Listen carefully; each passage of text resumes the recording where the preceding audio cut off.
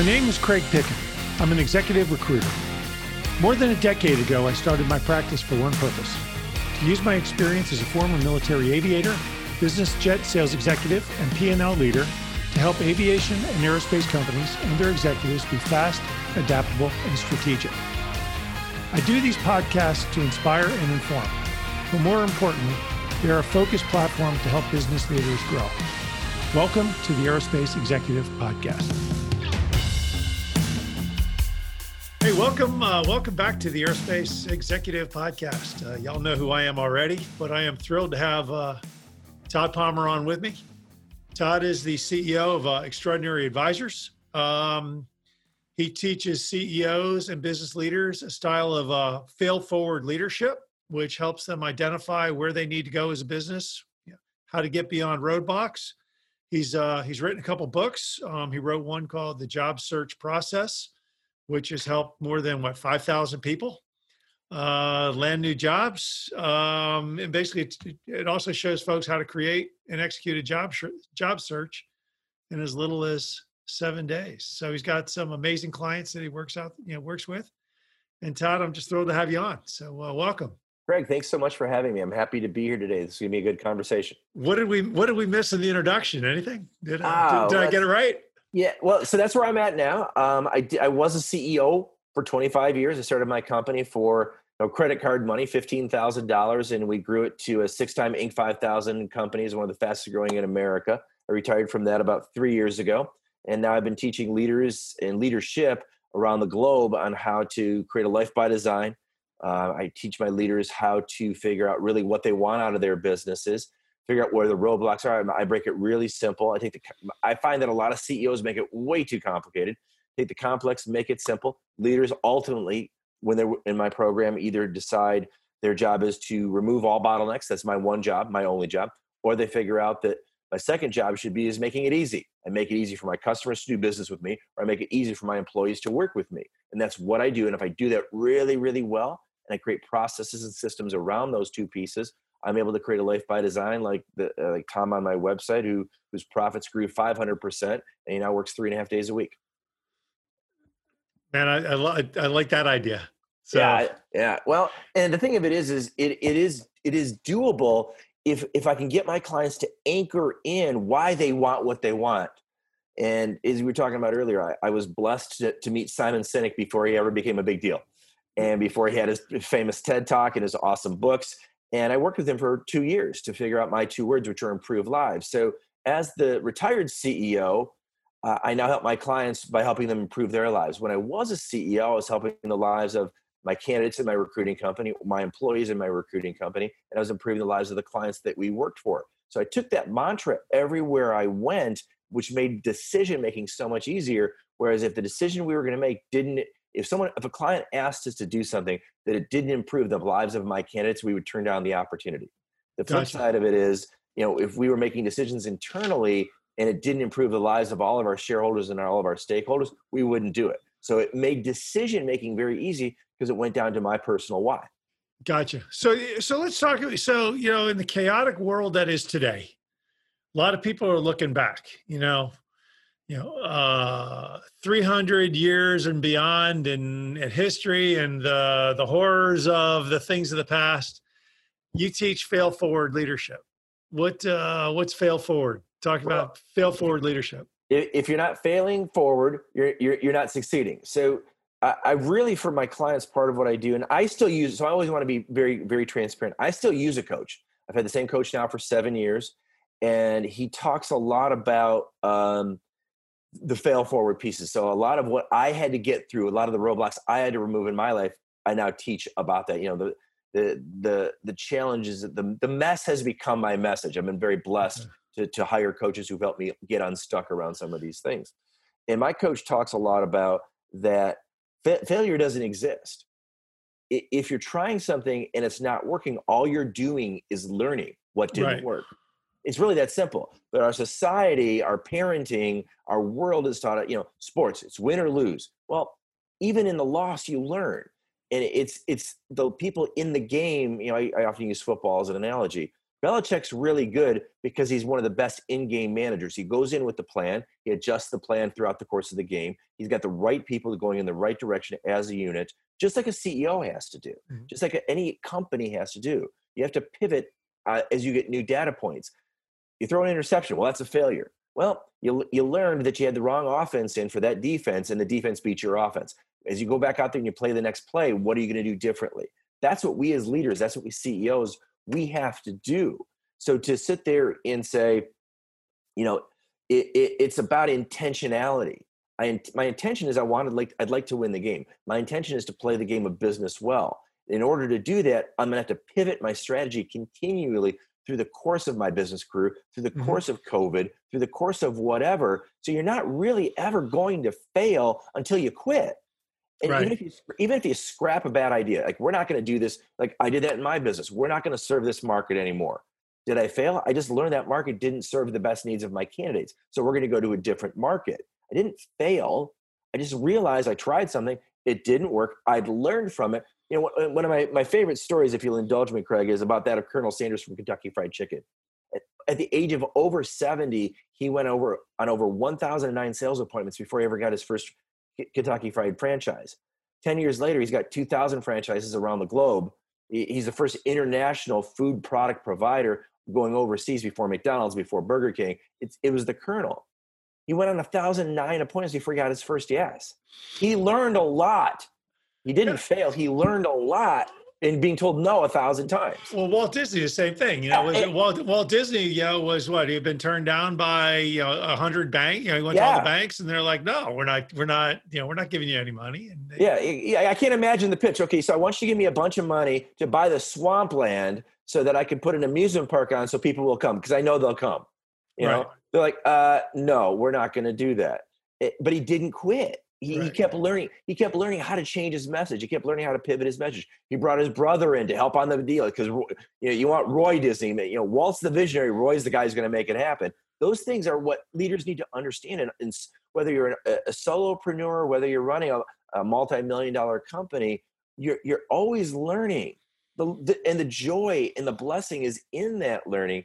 It's not failing. Yeah, I think, one of the things that, we're talking about, you talk about Colonel Sanders or Roy Disney, or I think about Steve Jobs at Apple, one of the greatest, quote unquote, innovators. And the guy had a vision, but he hired good executors to get it done. But, Jobs was a pretty tough customer, it was absolutely ruthless. Right. And, I think a lot of times today, what I'm seeing today is that people are afraid to be, maybe it's it's the everybody gets a trophy, everybody gets an award. We're in our businesses. You can't say anything that offends, and I'm all about, hey, look, we mutually respect people for who they are, and accept the differences. But that doesn't mean you can't get into a boardroom or into a meeting room and beat the tar out of each other to take some ideas forward. Am I wrong? I find that instead of let's challenge the idea. Yeah. What happens is then that person who proffered the idea feels challenged, and where things go really off course is when there's no accountability. I'm working with a client right now, and they're struggling in holding their leadership team accountable. Well, we've identified that nobody's holding the CEO accountable. So I raise my hand as his coach. Like, I have no problem holding Bob accountable.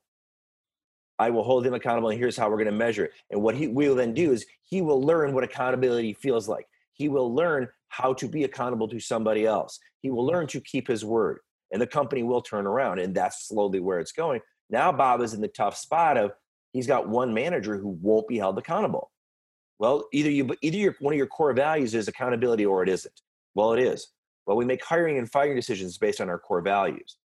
Because if you're not going to live by it or die by it, then it's nothing more than it's kind of an ideal, but it's not a core value. And we're having that very difficult conversation of he's going to have to let this leader go because she's not getting on board with being accountable. She wants to do things her way. Well, her way isn't working. The data-driven decisions that he's making are showing her way isn't working. She's going to have to be moved on to a job that's going to be a better suiting for her. Is she a failed hire? No. the system was that she worked well in the old system. There's a new system. She's not working with it. Yep. Let's give her the permission, the freedom to go get another job and be successful, maybe somewhere where her creative juices are going to be more entertained. But right now, this business is in trouble. It needs to turn around, and she needs to either get on board or she needs to leave. Yeah, and that's a very fair, that's a very fair, hey, look, in my role, I see people, they're like, hey, look, this isn't working. This isn't working out. And it's like, well, hey, look, if you want to do it your way, that's cool. Go have your own business. Go be in your own business where you can do everything your way, and success or failure is on you. But if you're in somebody else's business, either you're rowing, if you're in their canoe, either you're rowing with everybody else, or you're steering, or you're doing something to move the boat forward. Well, but if you're just bucking the system, you're dead weight. Well, I think we have a societal challenge right now where either you're right or you're wrong. Yeah. I argue that if you're the creative person in a company that has to practice rigor and discipline, it doesn't make the company wrong. It also doesn't make you wrong. It just makes the fit not going to work. And that's okay. And if we can get to a place within business and with other sectors of life where you can have that duality of the and both world, it can really, I think it can create one, a lot of success, two, a lot of profits, and three, a lot of healing in cases where the employee feels victimized or the leadership feels taken advantage of. Well, no, it's okay. You're a great person. You're just not a great person for the job I have available to you. It doesn't negate you as a human being. It doesn't negate your strengths. One of my favorite authors is David Rendell. He wrote a book called The Freak Factor. He's like, what's weird makes you wonderful. Play to your strengths. Right. Nothing wrong with playing to your strengths. But if this organization doesn't need your strengths, that doesn't make the organization wrong, and it doesn't make you wrong. It just makes it a bad fit. So let's uncouple that fitting. Well, everybody's talking about, along the same lines, everybody's talking about, build your brand, be your brand. And I'm like, hey, look, if you want your brand to be, you're walking into your office in jeans and boots and a cowboy hat with a buckle, the size of a rodeo clown, that's cool. Yeah. But, the guys, the brand of he's the quiet guy or girl in the corner getting really amazing stuff done, that works too. I mean, you don't have to be this, it's, what's your brand? Hey, look, I'm just the quiet person in the corner who focuses and gets stuff done. That's a great brand. I run into that a lot.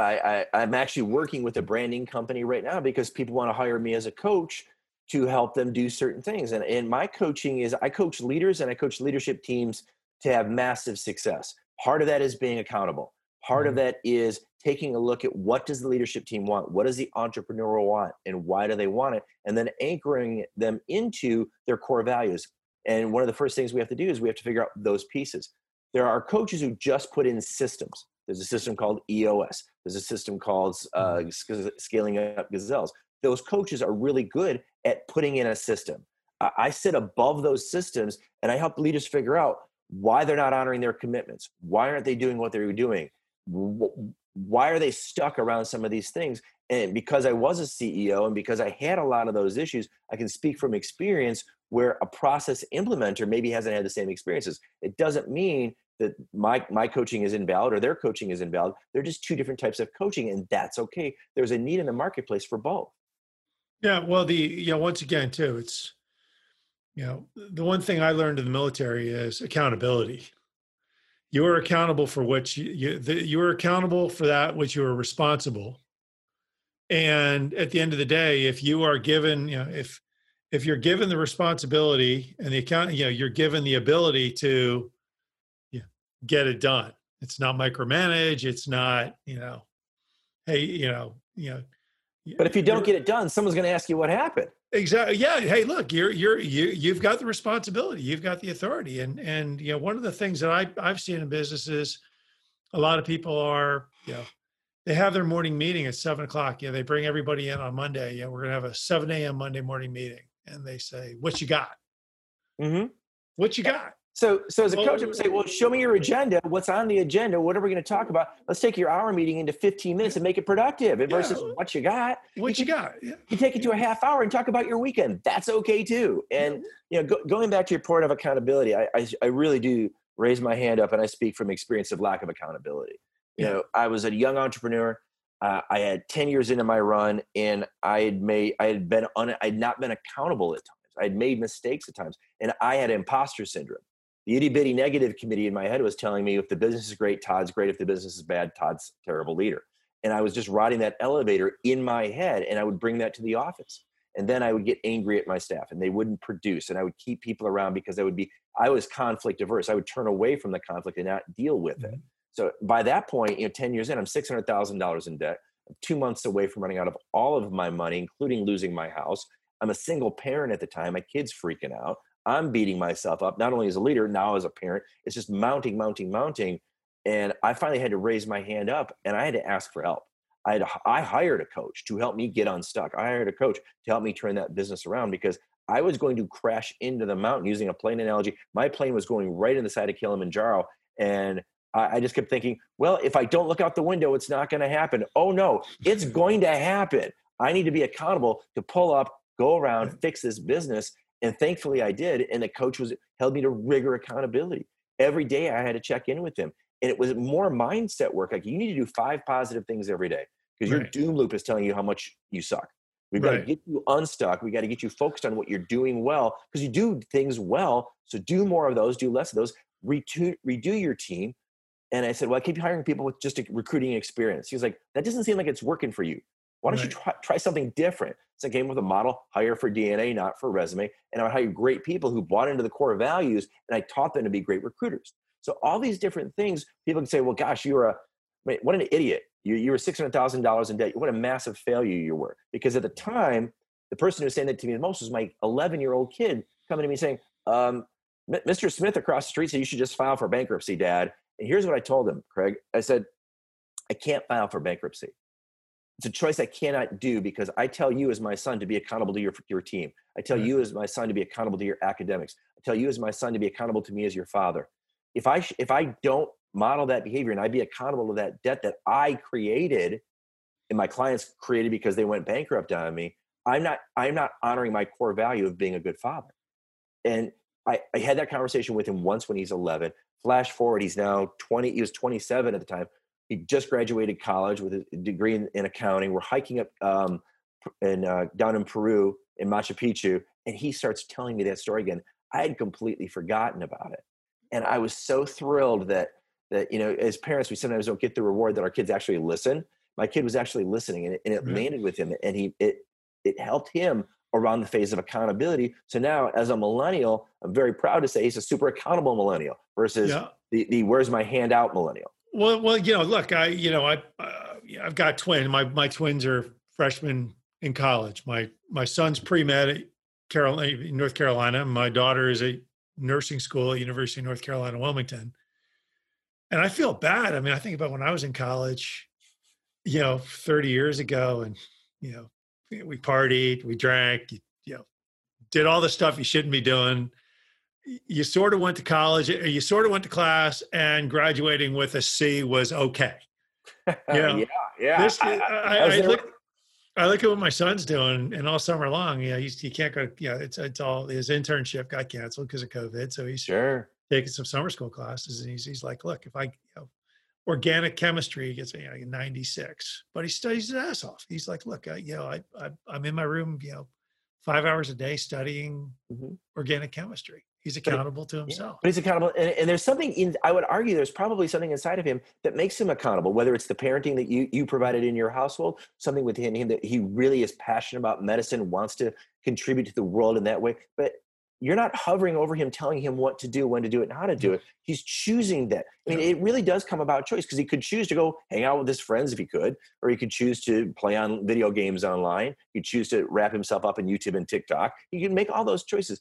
He's choosing to create, 5 hours a day, academic focus, so that he can be, continuing his education, or maybe even ahead of his peers. That's brilliant. How do you, so we've got the cancel culture going on. We've got nobody wanting to be accountable for anything. And it's always so, I literally turn on the news, which I'm not doing anymore. And it's all somebody else's fault. How do we drive accountability into businesses? But in a way, I mean, I feel for the CEO today who's trying to drive accountability into his businesses. but at any minute, at any day, all somebody has to do is show an email, a YouTube, a blog, or something he said, did, wrote somewhere in time, and it's all over. How do you drive? Yeah. How do you get your teams to focus on what's important Well, versus it's what's noise? it's really key to, I think, for at least the companies I work with, it comes down to a couple of things. I'm really challenging my leaders to communicate, communicate, communicate, and then communicate again. And because because they're struggling with communication because of the uncertainty, because of the change. And I've got a client who's a manufacturer. She was not getting all of her staff. They were not essential. They were all laid off.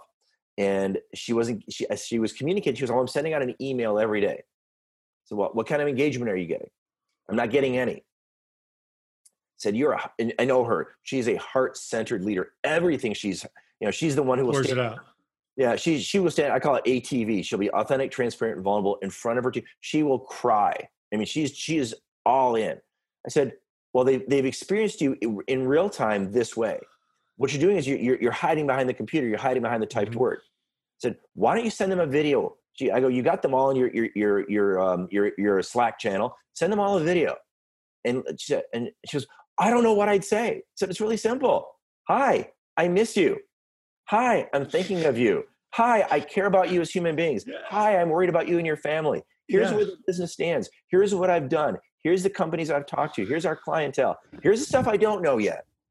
And I'll give you an update as soon as I have it. And I'll check in with you tomorrow. She's like, oh, I was making it too complicated. Yeah. Isn't it amazing? Isn't it amazing communication? It solves a lot of problems. I mean, you think about email. I'm really mad at that person. I'm going to send them a text. Right. Well, your iPhone or your desk phone has got these little things called buttons on it. And, it looks like that. And you can push the little buttons and actually call people and talk to them and say, right.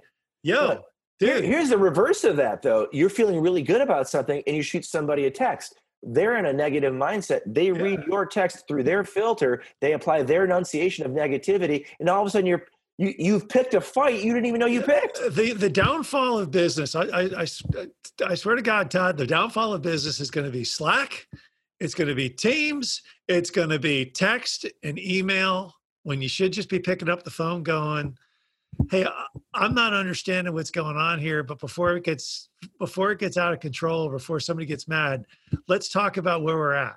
Well, and it's a very non-threatening conversation. And it goes back to your job as a CEO is to remove bottlenecks. One of the bottlenecks is lack of communication. So let's communicate more and make it easy. Well, I can make it a whole lot easier for my customers if I pick up the phone. I can make it a whole lot easier for my employees if I walk down the hall when they could and have a face-to-face dialogue with somebody and not hide behind a monitor.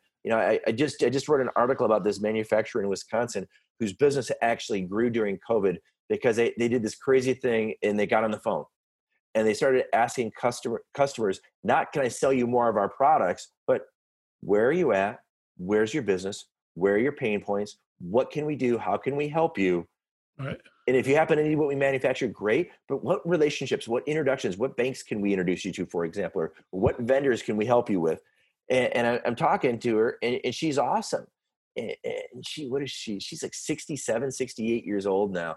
And she's telling me this story about, she goes, I just did what we were supposed to do. I called out, she goes, I grew up in a town and we reached out to our neighbors in times of crisis and we offered our help and assistance. And that's what my salespeople did. And I told them not to sell a damn thing. And she goes, we magically started getting all these POs because people felt heard, they felt seen, and they felt cared for. At the end of the day, we are people selling to people.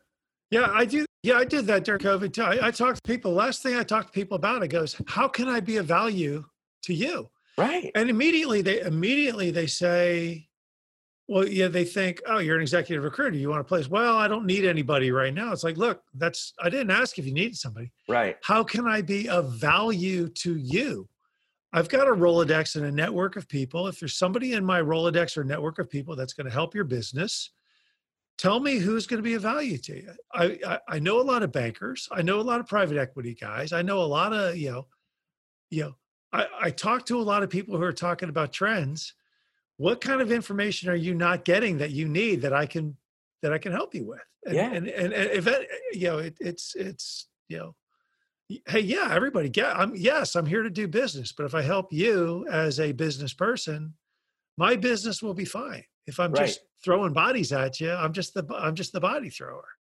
So, it's amazing, just the basics, the basic tenets Well, of it's one of communication. the challenges I think we have in today's world where, like you said, we could, we have a lot of Facebook friends, we have a lot of LinkedIn connections, but how many relationships do we have? Yeah.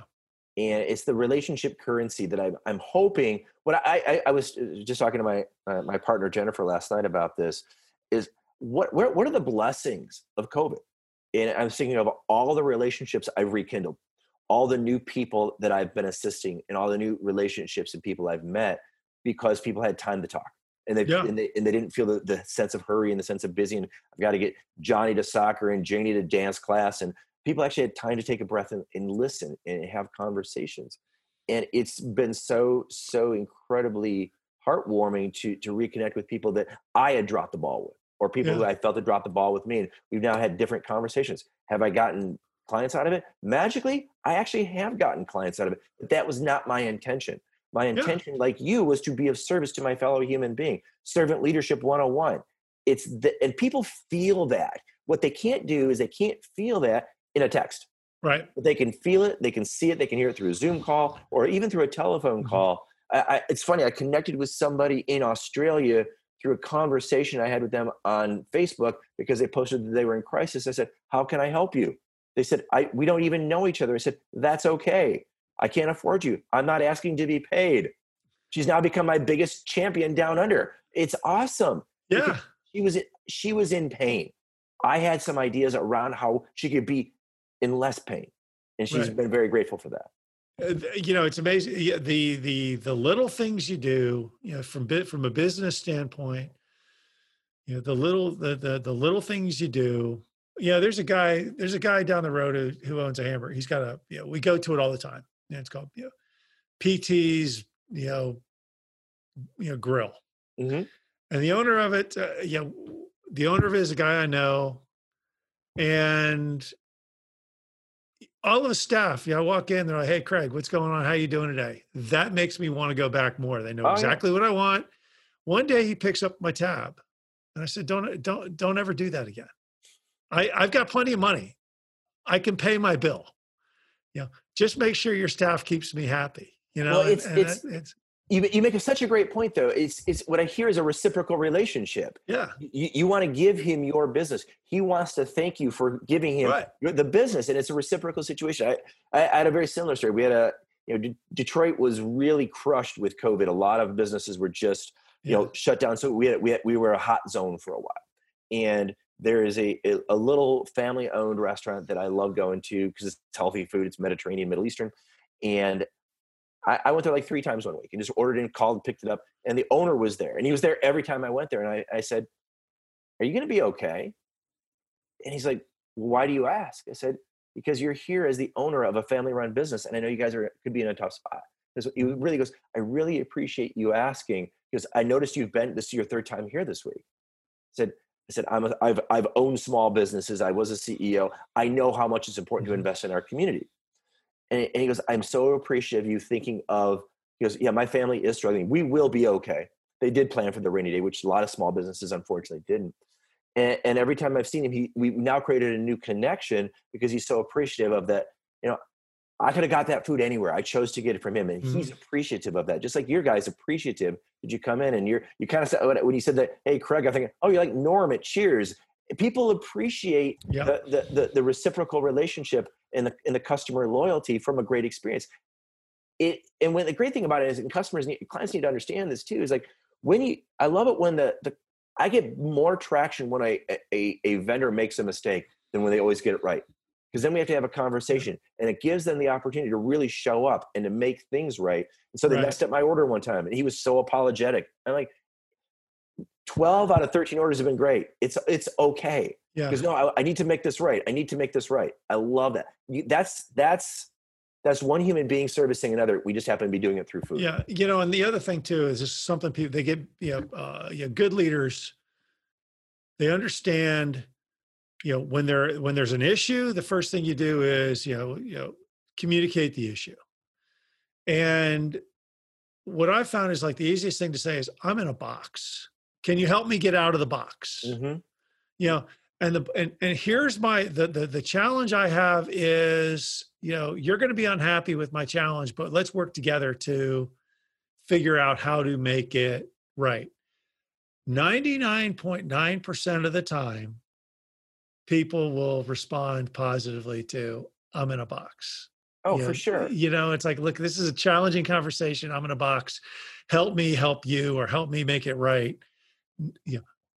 99.9% of the time people do it. If you call them up and say, this is the way it is, you've got a 99.9% chance of screwing up that business relationship forever.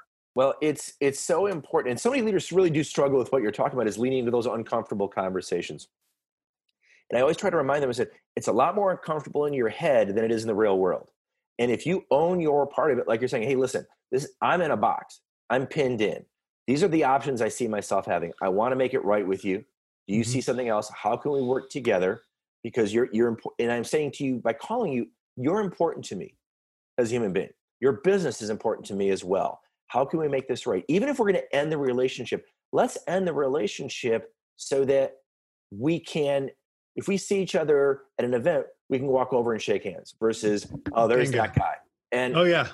But I kid you not, Craig, it's so hard to get a lot of these leaders to lean into those uncomfortable moments, because they actually psychologically think they're safer by leaning away. But they're actually, by having that conversation, they actually heal, they grow, and they're better from it. It's just like going to the gym. It's like, oh, it hurts. Yeah, it hurts in the moment, but you're fitter, you're healthier, your body's in better shape in the long run.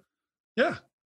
Well, it's grit. I mean, it's a little bit of grit. It's grit. You get to that wall, you read it was Angela Duckworth who wrote the book. Yeah. Grit. Yeah. And she says, now I love the analogy she used about all the kids getting accepted to West Point, and they're all like perfect kids. They're scholarship, great athletes, they're great students. They've never failed. They've worked for 2 years to get admitted to West Point, and then they get there, and like 30% of them drop out in the first week. Yeah. You're like, what do you mean? What? Yeah. And it's probably people who have never seen failure. They don't understand what failure is. It's like, so going back to my coach, one of the biggest lessons he's taught me, and he's a coach, but his basis is in medicine. He's a neuroscientist by training. He literally has done brain surgery. He literally can put your brain under an MRI, ask you different questions, and it's really kind of a fun thing. And different parts of your hemispheres fire up. And he's like, he goes, people need to understand that the only way we learn is when something doesn't work the first time. Because going back to those kids, if they were naturally gifted in academics, or they have been super disciplined, which has allowed them to study well, and they've always done academic well in our standardized testing systems, when they go to a West Point and they experience failure for the first time, they're devastated. Versus the kid who's, this is one of my favorite stats. The average GPA of a millionaire is a C student. C student, right? Yeah, which is awesome. I love that, because I was a C student. I'm like, I was never a rocket scientist genius kid. And it's those learning opportunities, those stumbling, those skinning of our knees. We were talking earlier about I'm a baseball guy. I still play competitive baseball at my age. And I love it as an analogy for life, and I love it as an analogy for business. You're successful in baseball if you fail 7 out of 10 times as a hitter. You're a 300 hitter. Right. If you want to, at our age, you can still be a 400 hitter because the pitching is diminished and for whatever other reasons. Well, I literally learn every pitch, every at bat to get better. And I still make outs. That doesn't make me a bad player. And so I got frustrated a couple of years ago, and I hired a hitting coach, my age. I hired a hitting coach. And I'm like, I can't believe I'm not, my batting average is not. He goes, you're looking at the wrong data. What data should I be looking at? You should be looking at how many times did you square up the baseball? How many times did you do your job to the best of your ability, whatever your ability is? And as soon as I made that switch, because watch, you're going to enjoy the game more. You're going to probably have a higher batting average over the course of a season, and you're going to have more fun doing it. It's a sport, for crying out loud. Quit treating it like it's, hostage negotiations. Should be fun. And I pivoted my mindset. I watched different things, and I did have more fun. So it's all applicable across business, sports, parenting, marriage, everything. You're winning or you're learning. Yeah, As you're absolutely. winning or you're learning. Yeah, I think that Nelson Mandela said that. I'm not sure who said it, but it's a great. But it is a 100. It was probably the truest statement ever, ever said. Yeah. And it scares me now because I think in business today, I really, it just scares me. I think we're at this pivotal moment in business where everybody wants to be everything to everybody, Yeah. and eventually somebody's going to learn I can't be everything to everybody. Uh, I need to be, look, 30% of the people are going to just hate me anyway, so I'll just accept the fact that they're going to hate me and Yeah, move I would forward. really challenge the because I went through the same thing I'd been a CEO and we'd gone from a general staffing provider to we became very hyper niched, skilled trades machinists, manufacturing. These cities, that's what we did. That's all we did, and it grew the Mhm. business, got us out of debt, made the ink. And now I'm doing that with my coaching practice. I've realized that my branding, my messaging, my marketing should appeal to my ideal client, and there are plenty of ideal clients out there. I can't be all things to all people all the time. And Mhm. even knowing that from my previous business experiences in the beginning, like, well, I still want to make everybody happy and I want to be all things to all people all the time. And it's just not, I'm telling your listeners, it's not possible. If everybody's Yeah. going to the right, there's a section to the left that needs your services. Figure out what you do better than anybody else in the world. If you're an aviation recruiter, what makes you the best aviation recruiter in the world? If you're a pilot, what makes you the best pilot in the world? If you're a CEO, what makes you the best CEO in the world for what you do? And know that, be able to tell that story, and you will attract your ideal audience. Yeah. Yeah. No, it's well, you talked about your friend, the neurosurgeon. Yeah, It's you know, the neurosurgeon focuses on brains. There are orthopedic surgeons who do nothing but hands. If you yeah, want knees, if your knee's broken, you go to my buddy down the hall. There's other guys that do, spines. yeah. I Um, don't want the doctor who took care of my kid's sniffles doing brain surgery on me. Bingo. He cannot, it's like picking out, get in a lane, be really good in your lane, stay in Yeah. your lane. And if you want to branch out, figure out a way to branch out, but understand that that's going to come at a cost. It's so funny. I was working with this company on the West Coast in the recruiting space, and they were a general service provider in the healthcare staffing space.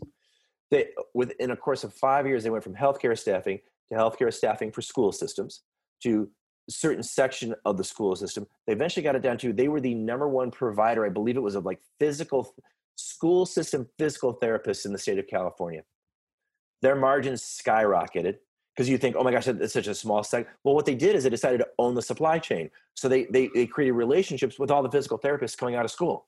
Yeah. So the therapists said, oh, they always thought of that company. And then they would reverse it back into the schools, and they made a killing doing it.